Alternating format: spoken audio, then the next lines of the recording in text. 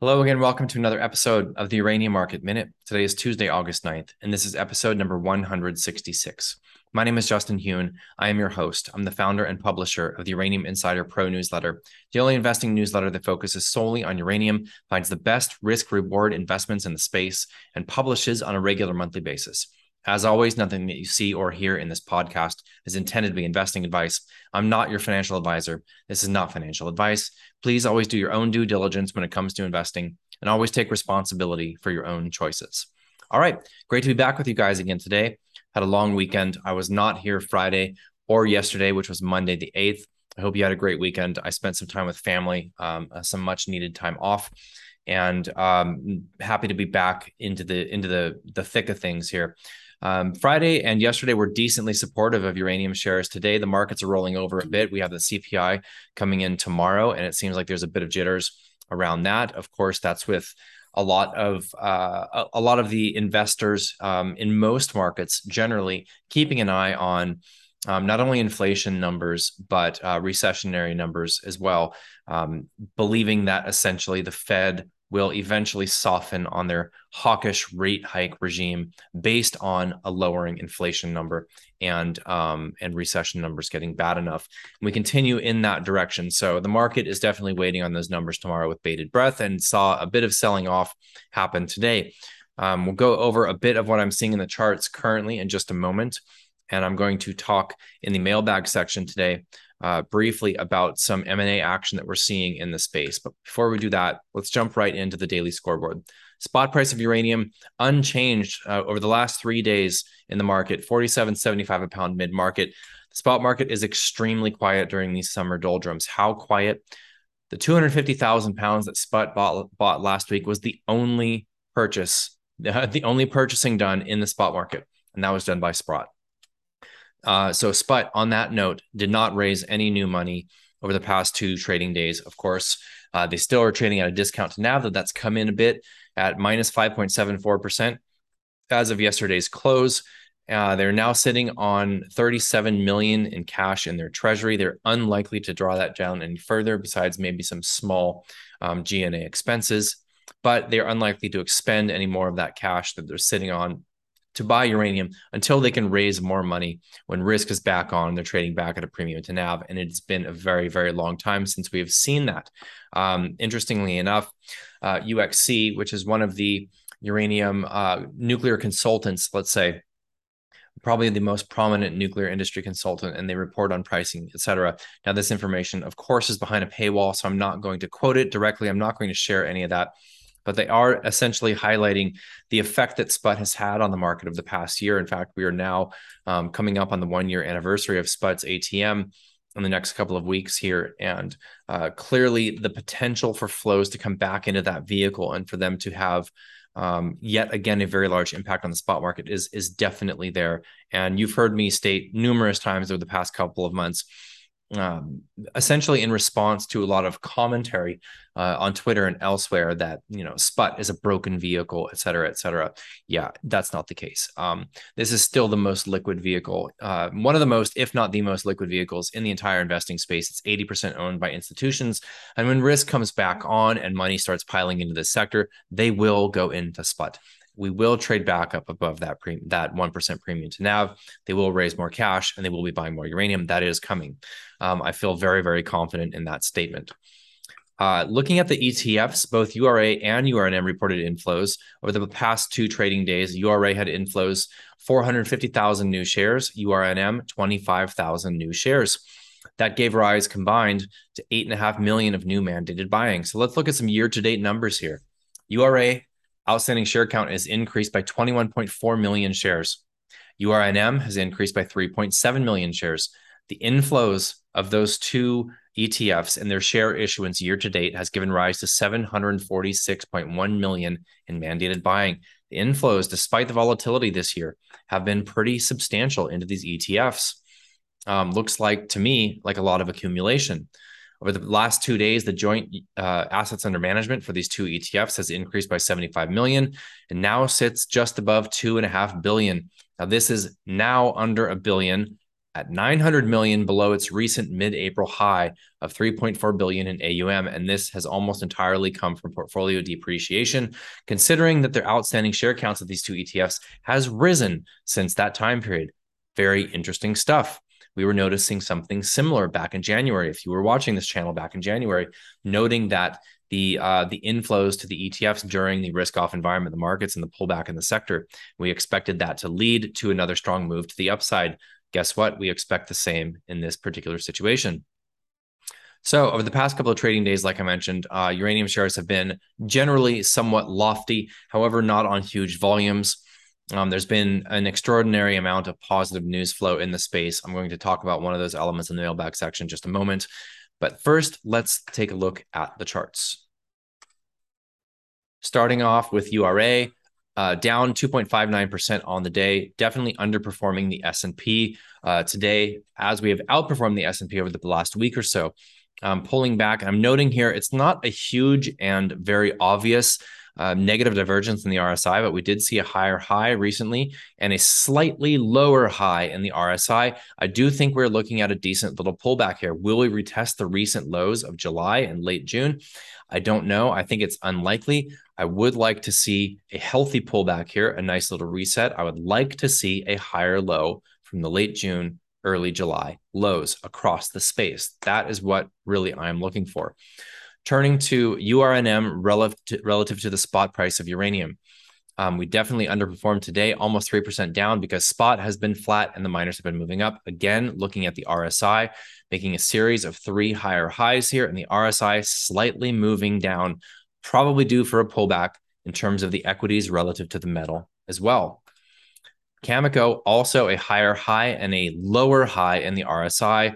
And now we are seeing the first day of a nice 3% pullback after seeing a decent reversal candle yesterday. So I would not be surprised to see, at the very least, we retest this breakout, retest this downtrend line that we did break through over 2 points of previous resistance on those two high points, intracycle highs. I would like to see us bounce off of that. If we bounced off of that, that would probably align perfectly with a rising 50-day. That would be an ideal technical situation from my perspective. Of course, it's possible we break below that. And if we come back down and test this lower trend line, in my opinion, that would be an all-time back up the truck moment, considering what I feel very strongly about is coming for the spot price of uranium and uranium equities later part of this quarter and into Q4 of this year. Any pullback going forward from now, in my opinion, is a strong buying opportunity. Looking at the URA relative to the S&P, a big down day today, down over 2% relative to the S&P, which was also down today. Going back towards that trend line, which we broke through to the downside a few weeks ago. We did recover decently well. I would like to see this uptrend maintained, zooming out on this chart. Lastly, the Sprott Physical Uranium Trust, down over 4% on the day, pretty big down day. So we're now pushing that 10% discount to NAV again. Historically speaking, anything around 10% or beyond in terms of a discount to the net asset value has been a buying opportunity for SPUT. I don't think this situation is any different in that case. All right.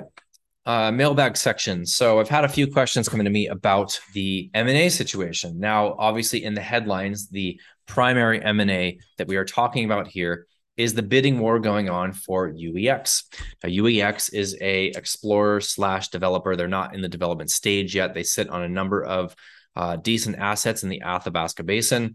The stock has been a relative underperformer for years and years and years, and perhaps management was waiting for a buyout opportunity, and that opportunity came. The original bid came from UEC, from Uranium Energy Corp. That bid was bid up by Denison. Apparently Denison was all not that happy that the details of that higher bid became public against their intention. UEC made yet another higher bid. It looked like the UEX shareholders had accepted that higher bid and were moving forward. Now Denison countered again with yet another higher bid. Now UEX shareholders, excuse me, I misspoke a minute ago. UEX shareholders now unanimously approved the takeover bid by Denison, and UEC has another 5 days to counter again if they intend to do so. So this is a very, very interesting situation. This is really the first time we've seen a bidding war happen for an explorer / developer in the uranium space that is so public like this, with two very prominent companies going back and forth, raising bids and trying to take out this asset, or this company with a number of assets, I should say. These types of M&A deals and bidding wars, they do not happen in bear markets, okay? The fact that these two prominent companies are continually bidding up on this company, trying to take out their opposer in this case, this is a very, very strong signal for the market in general. Okay, these are the types of things that you see in bull markets, and the companies would not be doing this if they did not expect a certain type of market going forward. Now, when you see capitulation in markets where companies can buy up assets on the cheap, that is a different situation. That is what we saw, the Encore Energies of the world, the Laramides of the world. There's a number of others, right, that purchased assets 2016, 2017, 2018, when the spot price of uranium had just continued to fall, the SWU price had continued to fall, and you saw just you saw companies sell off assets on the cheap because they just wanted to get them off their books. They did not know when the market would be turning around. And companies that were in position, whether with cash or shares, to take advantage of that did so. Now, that's capitulation. That is not what's happening now. What's happening right now is a company that's relatively undervalued with decent assets is being bid up by two very prominent players due to an expectation of what they might be able to get out of a valuation of those assets or production out of those assets eventually going forward.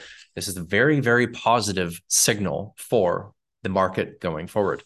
I think that it's just important to note that I fully expect more M&A to come. I think we're going to see an exciting M&A space in the United States. There's a number of companies sitting on decent assets that I think are ripe for takeout, and there's a number of companies that are poised to do the taking out.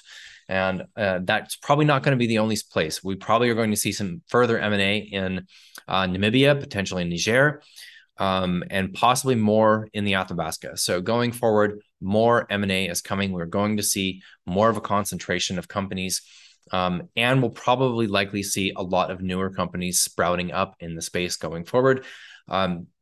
The current risk-off situation in markets across the board for most of this year has definitely slowed that down, but I believe that is going to shift, and I believe that risk-off will shift to risk-on, possibly coinciding with the move up in the spot price of uranium, which in my opinion is we are counting down the weeks right now. I think that is coming very, very soon.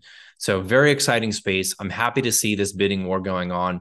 Regardless of how you feel about the companies or the assets being bid on, it's a positive signal for the sector. These companies believe strongly that we are entering into what is likely going to be a multi-year bull market. Otherwise, they would not be acting in such a manner. So very positive signal. I wanted to highlight that to you guys. There's so much more news flow happening out there right now, but that I think is one of the more important things to highlight.